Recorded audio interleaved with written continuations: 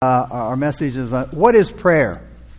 What is prayer? And I'm thinking that maybe when some people hear that topic, they won't even come to church because it's a topic that may seem boring. Some that maybe don't really have a life of prayer, or maybe they've not had prayers answered and have come to the belief that, well, God doesn't answer prayer because I've prayed for things and it's never happened. We read in Genesis chapter 4, verse 26, it says that then men began to call upon the name of the Lord. It's the first reference in the Bible where men prayed. Today's message, like I said, is what is prayer? And hopefully we'll learn from it. And maybe you'll learn some things you didn't know, and you'll stop believing some things that you think are true. A traveler in China visited a heathen temple on a great feast day. And there were a lot of worshipers of the hideous idol that was enclosed in a sacred shrine. The visitor noticed that most of the devotees brought with them small pieces of paper on which prayers had been written or printed. Then they'd wrap them up in little balls of mud. And then they'd throw those little balls of mud at the idol. And the visitor asked, well, what's the reason for this strange proceeding? And he was told, well, if the mud ball stuck fast to the idol, then the prayer would assuredly be answered. But if the mud ball fell off, the prayer was rejected by the god. Now, we might shake our head, in laughter, or we might giggle at such a weird way of finding out whether or not our prayers will be answered. But it's probably true that most Christian men and women who pray to a living God know very little about real prevailing prayer. And yet prayer is the key that unlocks the door of God's treasure house. Martin Lloyd-Jones once wrote, prayer is beyond any question the highest activity of the human soul. Man is at his greatest and highest when upon his knees he comes to face to face with God. Oswald Chambers wrote, no spiritual exercise is such a blending of complexity and simplicity. It is the simplest form of speech that infant lips can cry, yet the sublimest strains that reach the majesty on high. It is as appropriate to the aged philosopher as to the little child. It is the ejaculation of a moment and the attitude of a lifetime. It is the expression of the rest of faith and of the fight of faith. It is an agony and an ecstasy. It is submissive and yet importunate. In the one moment, it lays hold of God and binds the devil. It can be focused on a single objective, and it can roam the world. It can be abject confession and rapt adoration. It invests puny man with a sort of omnipotence. William Evans, in his book, Why Pray? He said, to every human being, prayer is a primary instinct. The most natural, instinctive, intuitive, and inherent exercise in which every creature made in the image and likeness of God engages in prayer. Man takes to prayer as the fish to the water and as the bird to the air. Prayer is man's native element. Wherever you find men, they pray. They may petition sun or moon, stone or tree, man or beast, deity or demon. Nevertheless, they bow the knee and they pray. They may pray in ignorance, needing instruction. They may petition foolishly, needing enlightenment, but they pray. They may ignorantly worship, as Paul declared concerning the Athenians, yet they worship, they bow the knee in heart, they pray to something, to somebody, somewhere. That to which men bow the knee may be a fetish, a totem pole, or the true God, yet they pray. Man has been defined as a praying animal. Strange, is it not, if there to be no reality in prayer, that ever since creation men have engaged in it and untold millions have testified to its efficacy. The difficulties, if there be any, connected with our prayer life must be with and in ourself. In Isaiah 59:16, it says, He, speaking of God, God saw that there was no man and wondered that there was no intercessor. Think about that. Here's the Almighty God, all-knowing, all-powerful, everywhere, all the time. The living God saw there was no man, and He wondered that there was no intercessor. That's a very strange thought, and it should catch the attention of every Christian, and it should make you think. Think about it. A wondering God. The word wondering means flabbergasted, bewildered, dumbfounded, shocked. God was dumbfounded. He was shocked. He was flabbergasted that He found no one to pray. And if we're not willing to think about this, we're liable to miss something so important, something so necessary to our spiritual life, our spiritual battles. God wondered, why is there no one to pray? Why is there no intercessor? God's wonder must be even greater today now that we have the promise of the Father in Christ and the Helper and the Comforter, the Holy Spirit, who Paul said helps us in our infirmities and makes intercession for us in Romans 8:26. Jesus said in Matthew 21 and 22, He said, "Assuredly I say to you, if you have faith and do not doubt, and you will not only do what was done to the fig tree, but also if you say to this mountain, be removed, and it will be cast into the sea, it will be done. And whatever things you ask in prayer, believing, you will receive." John 15:7, Jesus said, "If you abide in me, and my words abide in you, you will ask what you desire, and it shall be done to you." John 16:23, "Most assuredly I say to you, whatever you ask the Father in my name, He will give to you," Jesus said. Think about that. This being true, these wonderful promises of answered prayer, this being true, why don't we pray more? Why aren't our prayer meetings? When I say "our," I don't mean just here. Churches everywhere, because I've been in a lot of churches. Prayer meetings are the least attended function in the church, and yet the most needed. Why are prayer meetings not packed out? Why aren't times of prayer longer? Why aren't our prayer time in the closet longer and more frequent? And again, God must be beside Himself wondering why. Why won't my people meet with me? Why won't they talk with me?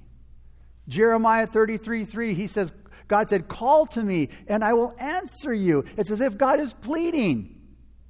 Call to me, I will answer you. He says, "And I will show you great and mighty things which you do not know." In other words, God is saying, hey, I'm basically giving you a blank check of prayer. Why are there so few of my people, He says, who know what prayer or effective prayer really is? Now, everyone in here who's a believer would admit that we believe in prayer. And yet, how many really believe in the power of prayer? Dean Vaughn said this: "If I wish to humble anyone, I should ask him about his prayers. I know nothing to compare with this topic for his sorrowful self-confessions." Then I did this a long time ago, and I said, I'm going to do something here tonight, or this morning. I said, I'm going to go row by row. It's going to take a while. I'm going to ask each one of you to stand up and tell everybody how long you prayed today and this week. How much time you spent in prayer this week. Oh, you should have seen people wiggle and squirm. I couldn't ask them that because I'd have to say it myself, and I wouldn't have been very proud either. Ask yourself, how much time did I spend in prayer this week?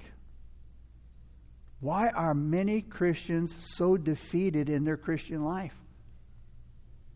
Why are so many of Christ's servants often discouraged and downcast? Why do we see so little fruit from our ministries? Why aren't our churches full? Why aren't they on fire for God? Why aren't our lives more powerful and impacting in our marriages, in our family, and with our children? Because we pray so little. And yet Jesus is as powerful today as He was in the Gospels. Have we stopped believing in prayer? Or do you believe that what you ask for is so incredibly impossible it would never happen? Because I know one point in my life I believed that. But how wrong God proved me. We have a prayer meeting here, before every study, Wednesday, Sunday evening. We have one for the whole body, for all of them for the whole body, but one specifically on Tuesday night. And most of the church has never been there. Now, this isn't meant to criticize. This isn't meant to condemn. It's meant to get us to think about prayer. It's meant to stir us up to take hold of God like never before. When we were going through the Sermon on the Mount, remember Jesus said, when you pray, that was a command. He didn't say, hey guys, I really like you to pray and I suggest you pray. He said, when you pray, because Jesus, it's taken for granted that his disciples would pray. He believed they pray. So he said, when you pray, that's a command. And when we don't obey the commands, that's sin. He said, we've been commanded to do, we've been commanded to go, and we've been commanded to pray. Are we obeying him in everything that God commands us to do? Or are we picking and choosing the things that we like to do? As Christians, we need to wake up. The devil is blinding our eyes. He is trying to stop us from facing this question about prayer this morning. And we need to understand that there's nothing that the devil hates and dreads more than a believer who prays. Because that's where he gets his power. One of Satan's greatest goals is to keep you from praying. He loves to keep us up to our eyeballs in work. He loves to keep us busy. And remember, busy is an acronym for what is it used for? Being under, thank you, somebody listen. Being under Satan's yoke. If he can keep us so busy that we can't pray, he loves that. He loves it. He doesn't fear us because we're excited about God. He doesn't fear us because we go to church. He doesn't fear us because we like to read the Bible. He doesn't fear us because we like to study the Bible, as long as we're not praying. He loves for us to go to church, as long as we're not praying. Somebody hit the nail on the head when they said this. Satan laughs at our hard work, mocks at our wisdom, but he trembles when we pray. And here's the sad thing. We all know this, but do we really pray? If we don't pray, we need to know. Failure and defeat is at your doorstep, nipping at your heels. And it's just a matter of time before failure and defeat catches up to you and takes you out. So what exactly is prayer? Well, D.L. Moody, the great preacher, once addressing a crowded meeting of children, to get their attention, he started out with a question for the kids. He says, what is prayer? And he really didn't expect any of the children to answer. And he thought he'd have to answer the question himself. But he is surprised. He saw a bunch of little hands waving up all over the hall. And so he asked one little boy, young man, give an answer to what is prayer. The little boy said right away, clearly, he said, prayer is an offering up of our desires to God for things agreeable to his will in the name of Christ, with confession of our sins and thankful acknowledgement of his mercies.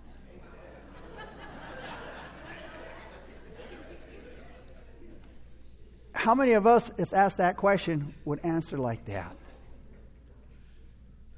How many children, much less adults, could give a definition of prayer? What does the average believer mean by prayer? Probably a lot of Christians would say, well, to ask God for things, which is partially true. But prayer is so much more than that. It's not just asking God to answer our requests as if he was some kind of heavenly genie. The word prayer really means a wish directed towards. You know, when in your life, from this time you could start, thinking, and How many times you made a wish? That's prayer. See, we've got that desire to pray within us. You think, oh, I wish, and I wish that. That's a prayer. We have this innate desire to pray because, again, God created us. And the Bible says He created us with eternity in our hearts. And there's only one that's eternal, and that's God. So again, it's a prayer is a wish directed towards. Now, towards what? That's up. Everybody's different. But for the believer, it should be a wish that's directed towards God. So you see, prayer is a wish that's directed towards God. Every true prayer seeks God Himself. Every true prayer is a seeking of God. And see, God has everything that we need. Prayer is simply turning the soul to God. The psalmist said in Psalms 25:1, he said, "To you, O Lord, I lift up my soul." That's the way David described it.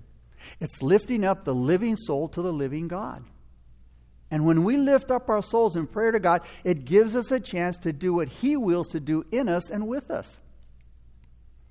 It's putting ourselves at God's disposal. It's, here I am, God. What do you want to do with me? How do you want to use me?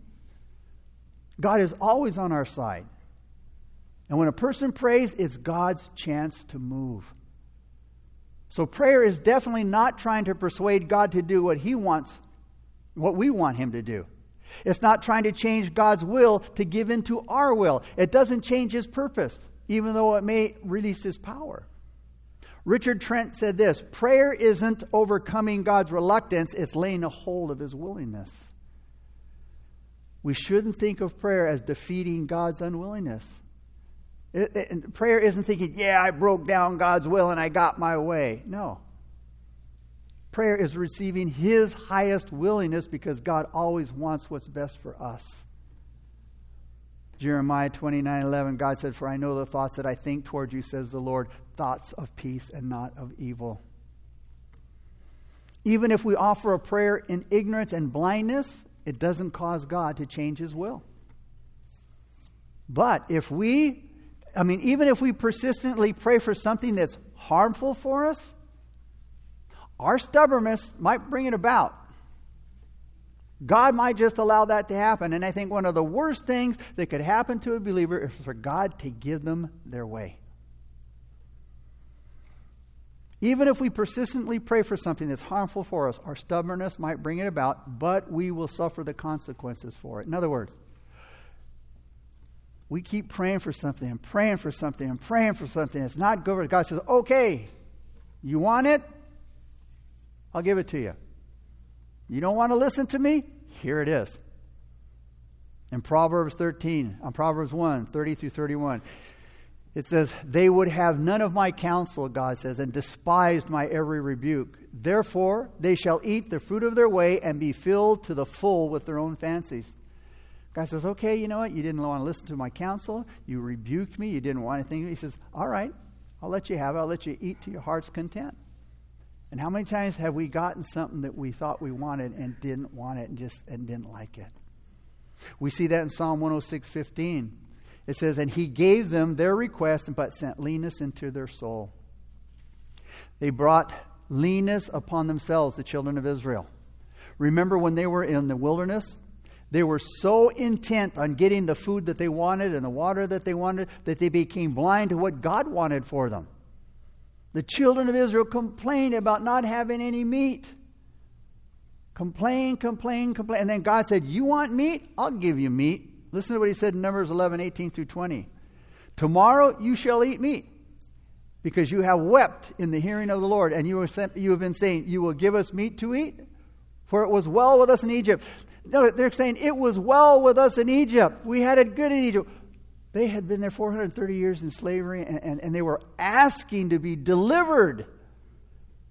Moses was sent to deliver. If it was so good, why were they complaining? It's funny how we forget how bad the past was, and that's why we came to Christ, because He had so much for us. And then we start, it was better in the old days. Fickle people.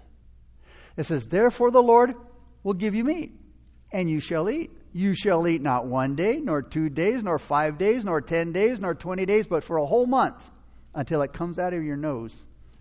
and until it becomes loathsome, till you hate it, because you have despised the Lord who is among you, and you have wept to him, saying, why did we ever come up out of Egypt?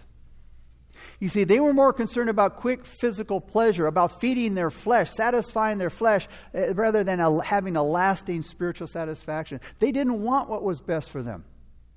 And they refused to trust God and gathering the bread from heaven. What we pray for and how we pray show what we really know about prayer and prayer's basic purpose. The Bible teaches us that the root of most spiritual problems, the root of most problems in our life is spiritual. Spiritual problems. Harry Ironside said this: when we pray, do we pray for God to endorse our programs, or do we ask that He will reveal His mind to us and give us grace to act accordingly?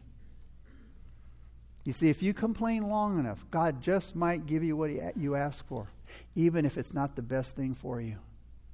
If you're not getting what you want, maybe God knows it's not in your best interest. You've got to trust Him. Trust in His care and trust in His provision for you. And then to some people, prayer is just used for emergencies. Only when there's danger, only when there's sickness, or they need things, or difficulties come up, or some crisis, then they will pray. Listen to what A.W. Tozer said about these people. He said, some prayers are like a fire escape, used only in times of critical emergency, never very enjoyable, but used as a way of terrified escape from disaster. They don't represent the regular life of the one who offers them. Rather, they are uncommon acts of the spiritual amateur. But when there's an emergency serious enough, all men will resort to prayer. They will all call out to God to prayer. We see that in Psalm 107, verses 23 through 28. It says, some went off in ships, plying the trade routes of the world. They too observed the Lord's power in action, His impressive works on the deepest seas. He spoke and the winds rose, stirring up the waves. Their ships were tossed to the heavens and sank again to the depths. That's the picture of how big the waves are. The waves get so high. It says they went up as high as heaven and then they sank to the deepest depths. So it was a terrible storm.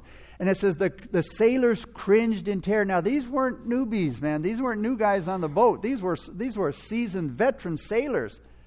But they were fearing for their life because they saw the power of God in the ocean. It says they reeled and staggered like drunkards, and they were at their wits' end. And isn't that when we go to God? We wait until we're at our wits' end. But that's why God allows us to get to our wits' end. Because at our wits' end, when we come to the end of ourselves, that's where we find the beginning of God. And it says they cried, Lord, help, in their time of trouble. But again, prayer is so much more than just asking God for something, even though that's a very valuable part of prayer. If only because it reminds us that we are totally dependent upon God. Prayer is also communion with God. It's communication with God. It's talking with God, not only talking to Him. How do we get to know people? How do we get to know them better? By talking to them. By being around them, by communicating with them. We get to know God in the same way. John MacArthur said, alone with God, such an opportunity should be the Christian's one great desire. How sad that so many believers spend brief amounts of time with Him or don't go to Him at all because they have so little to say.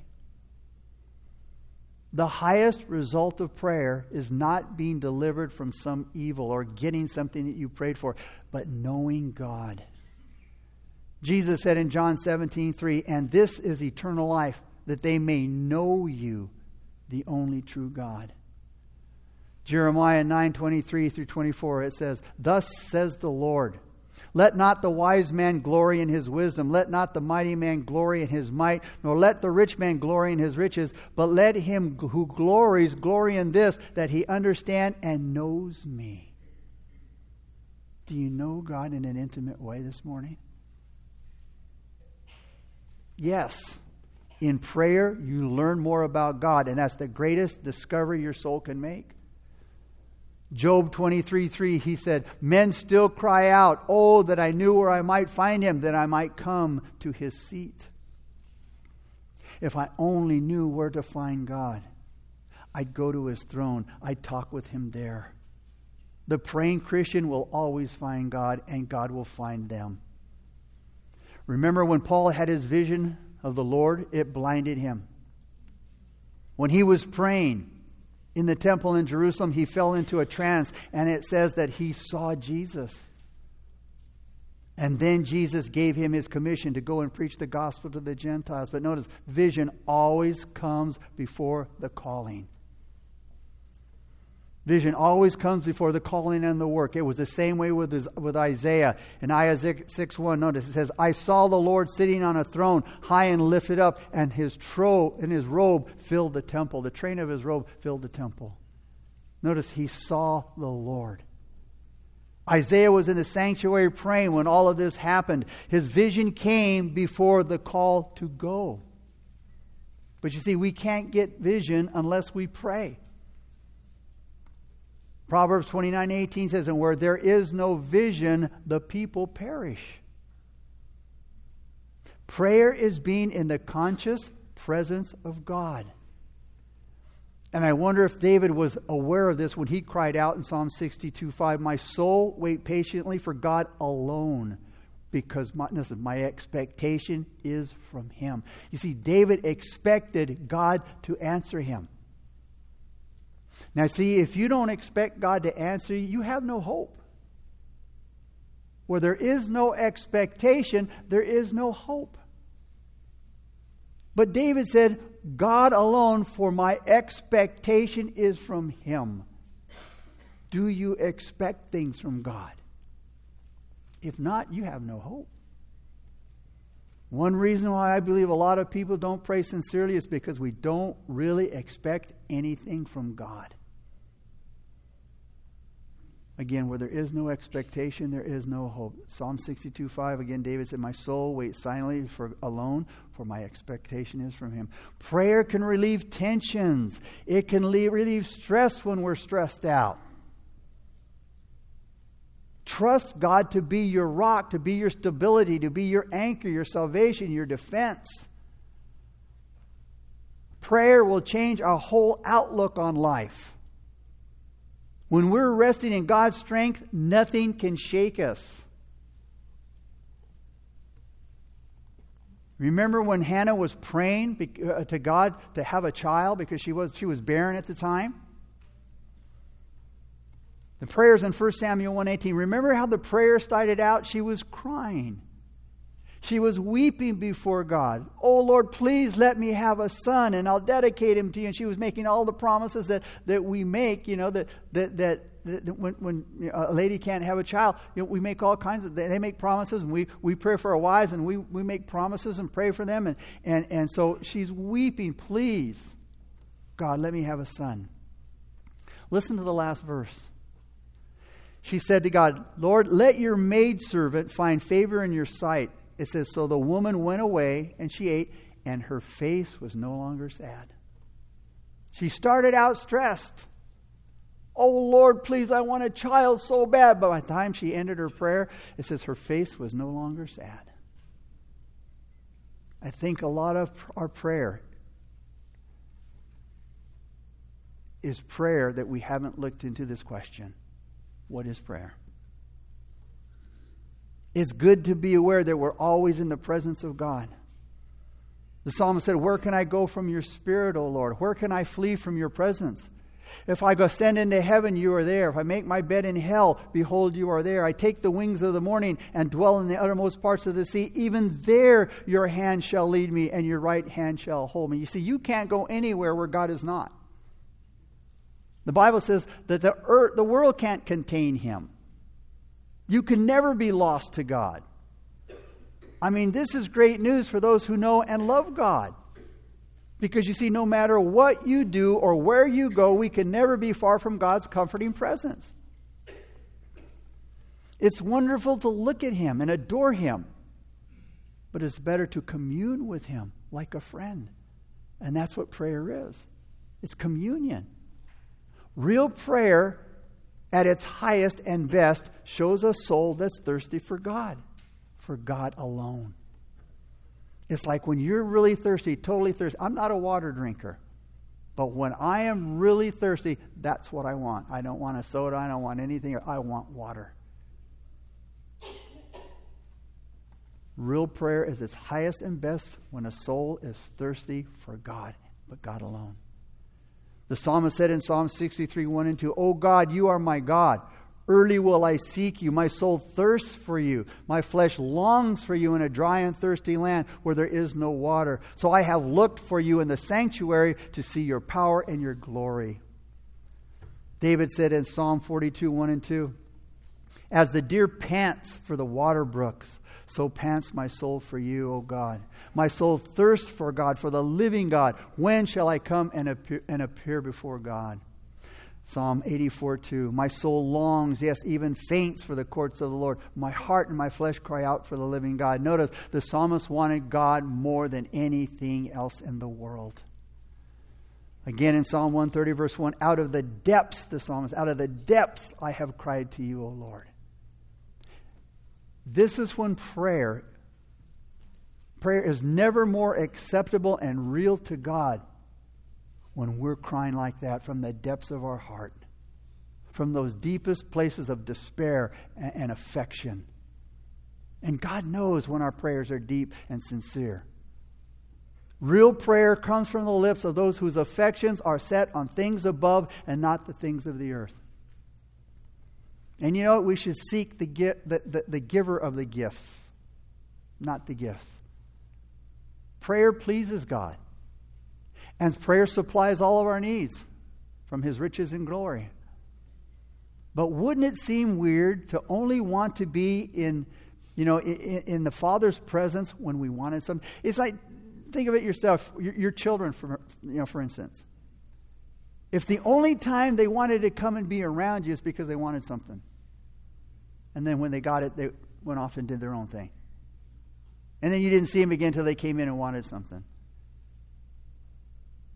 You probably all experienced that one time or another. Oh, the only time you want to come and see is you want something. Well, I think God says the same thing. I haven't seen you for a few days. I haven't seen you for a week. But here you are. Lord, I need this. I want that. And don't we all want to get to a higher place with God in our prayer life than just asking for things? Luke 11:1, it says, "Now it came to pass, as Jesus was praying in a certain place, when he ceased, that one of his disciples said to him, 'Lord, teach us how to pray.'" They asked, "Lord, teach us to pray." They must have seen something in Christ when he was praying that just blew them away. I think, I'd have said, "Lord, teach me how to raise the dead. Teach me how to, cast out demons." Something spectacular, so people, look at look at him. But no, Lord, teach us to pray. Teach us how to pray. And how do we get to that higher level of prayer? Well, we need to recognize God's glory. We need to recognize God's grace. We need to be reminded who we're praying to. How much time do you spend thinking about God's glory? His amazing glory, His infinite glory. Just thinking about how glorious He is and His wonderful works, and also God's infinite grace. I don't know if there's a human alive that really understands the real meaning of the grace of God. What all God's grace involves. How many times are our prayers powerless and ineffective just because we rush into prayer without thinking and unprepared to go into the presence of God? Not thinking about His majesty, His holiness, His glory. Not thinking about the exceeding great riches of His glory in Christ, which we're hoping to draw from.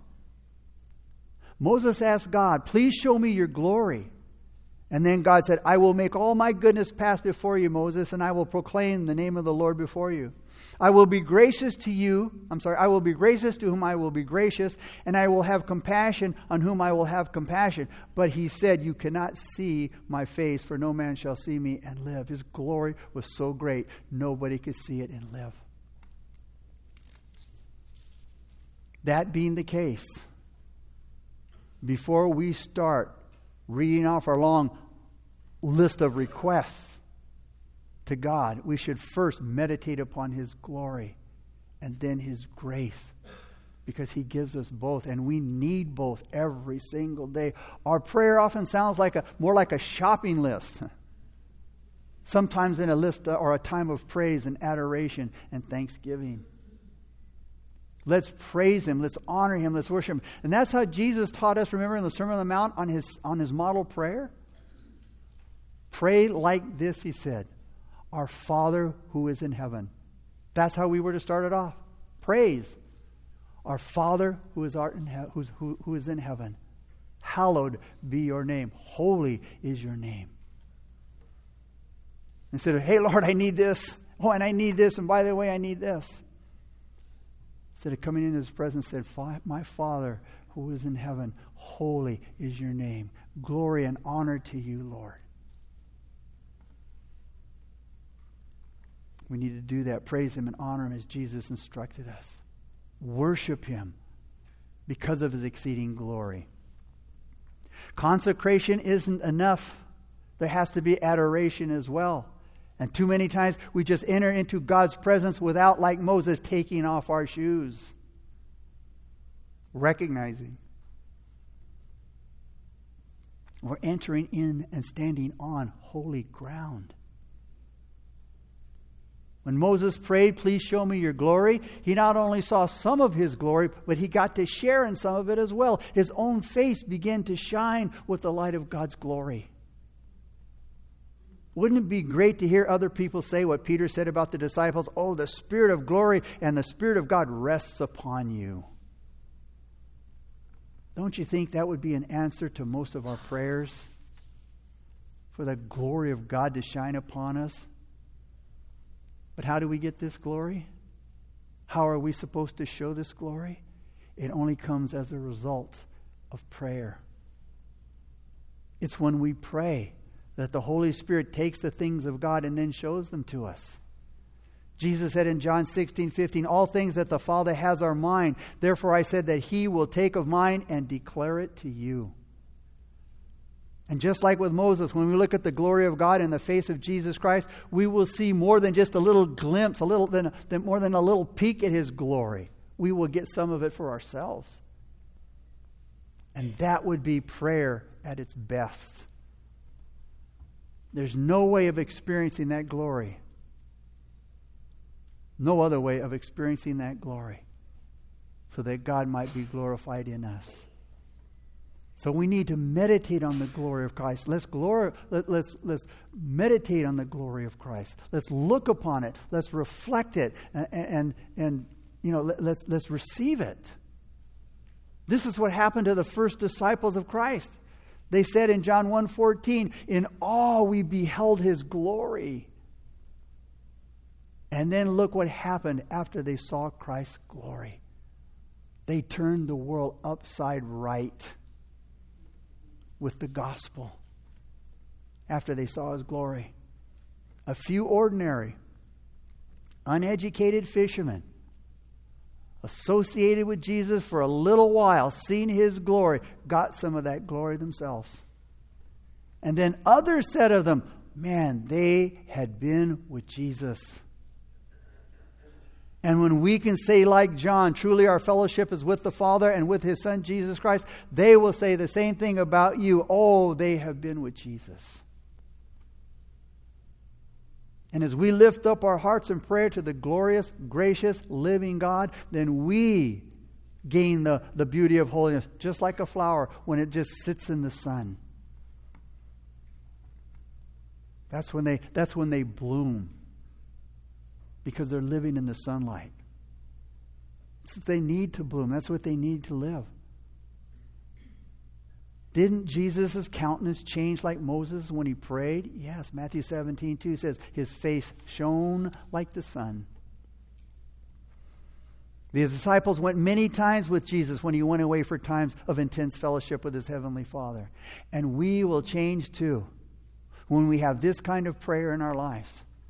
And you know what? People will see it in our lives. They will see it in our faces. And it will be an outward display of an inward grace.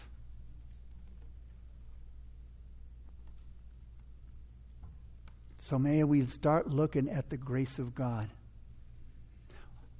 What is prayer? It's a sign of spiritual life. Remember when Jesus spoke to a disciple named Ananias in a vision after Saul got saved? Ananias said in that vision, "Here I am, Lord." And the Lord told Ananias, "Arise and go to a street called Straight, and inquire at the house of Judas for one called Saul of Tarsus, for behold, he is praying." Prior to this, Saul was out gathering up Christians and arresting them, having them put in jail, and having them killed. Look at him now. After he saw the Lord, he's praying. You see, prayer is a sign of spirituality. Prayer is the spontaneous response of the believing heart of God. Those who are truly transformed by Jesus Christ will find themselves lost in the amazement and the excitement of communion with Him. Remember when you first got saved? I do. Man, I got into the Bible and I wanted to read and I wanted to find out about God, and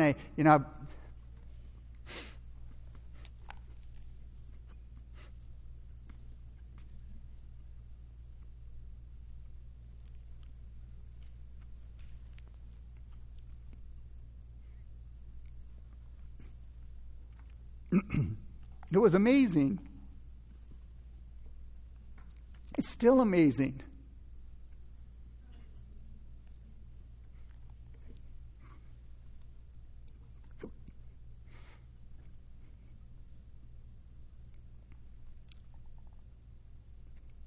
To have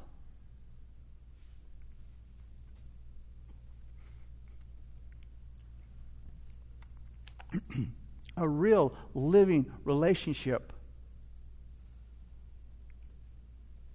with the Almighty God.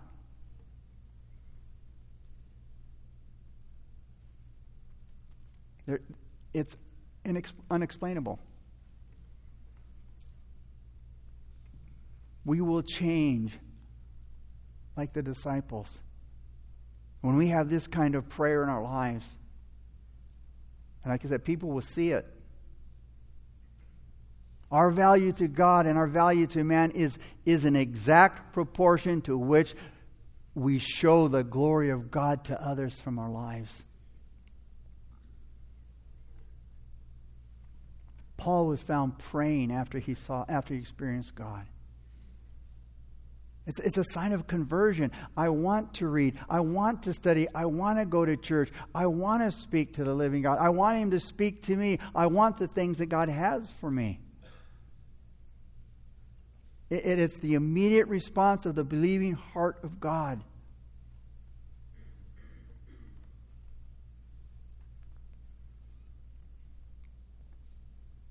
And it happens in an instant.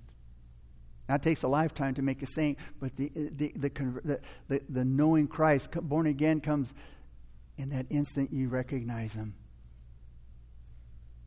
I went into the church that day with drugs in my pocket.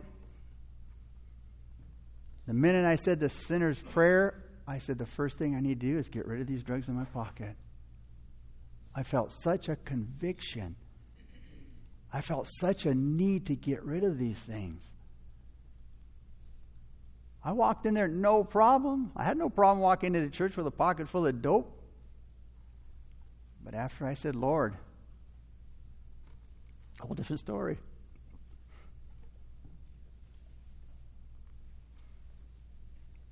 Those who are truly transformed find themselves lost in the amazement and the excitement and the communion with Him. Prayer is as natural for the Christian as breathing is to the lungs. Paul became a man who prayed without ceasing.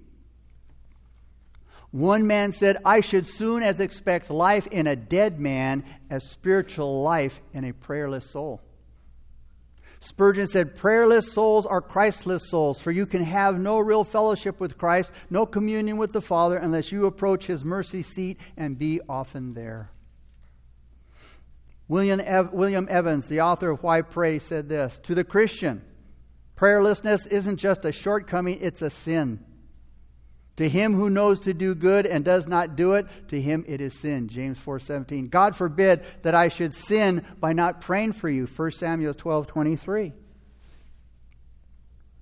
You see, our spirituality and our fruitfulness are always in proportion to the sincerity of our prayers. So if we've wandered even the slightest bit away from home when it comes to prayer, we need to change that this morning. Let's make up our mind this morning to ask the Father to forgive us for not praying or for not taking it serious.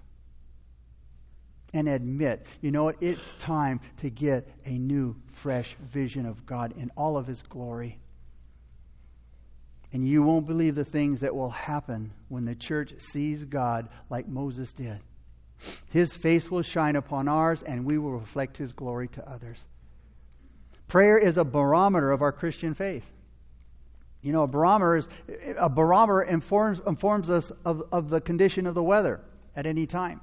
It tells us how hot or how cold it is.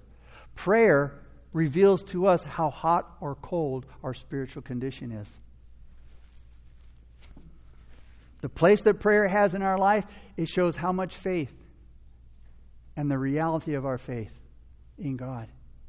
The less we pray, the less we believe in God. The less we depend upon God, the more we depend upon our flesh. And we are to crucify the flesh.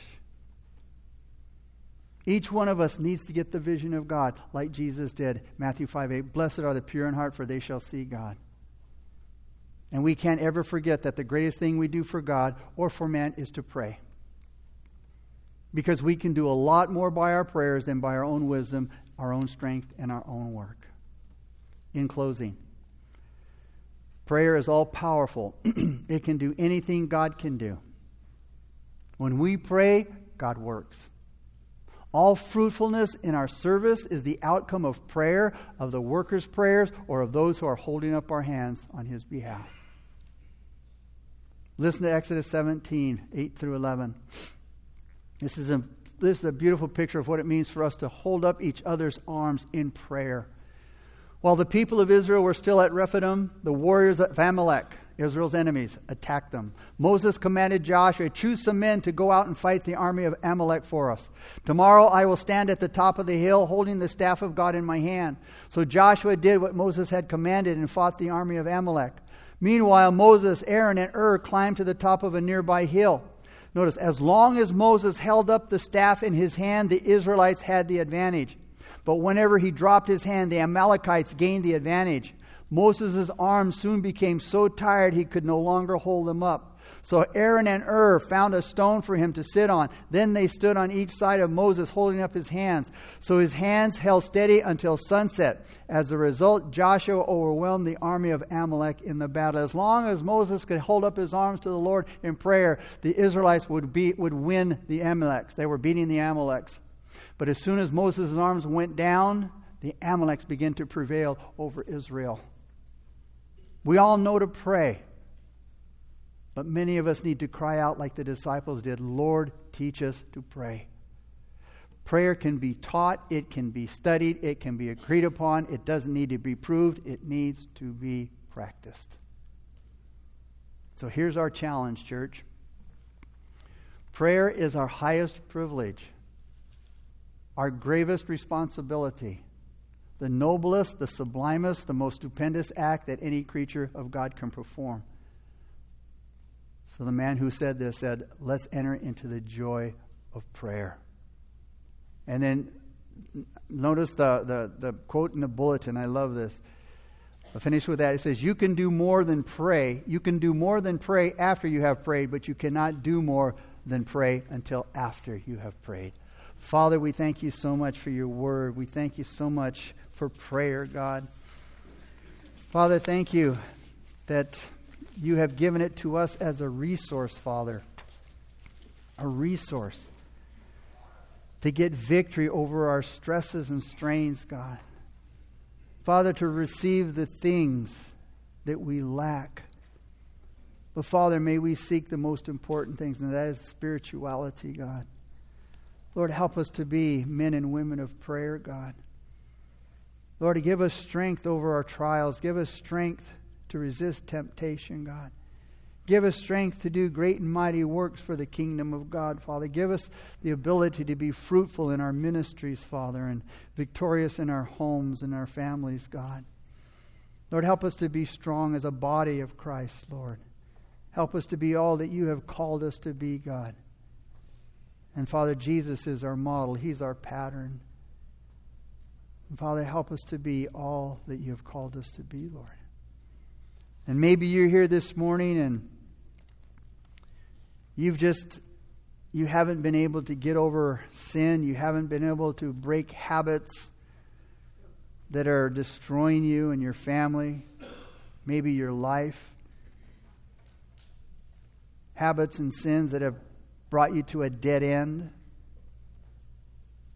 Maybe you have been praying and haven't received any answer or any power or any ability to get over these things. Well, the reason might be if you're not born again, your prayers aren't heard by God. The psalmist said, if I regard or if I have iniquity in my heart, God will not hear me. The one prayer that God wants to hear from you right now is, God, I am a sinner, and I want to receive you as my Lord and my Savior. And once you do that, once He becomes your Lord and your Master and your Savior, He said, all that the Father has is mine, and I give it to you.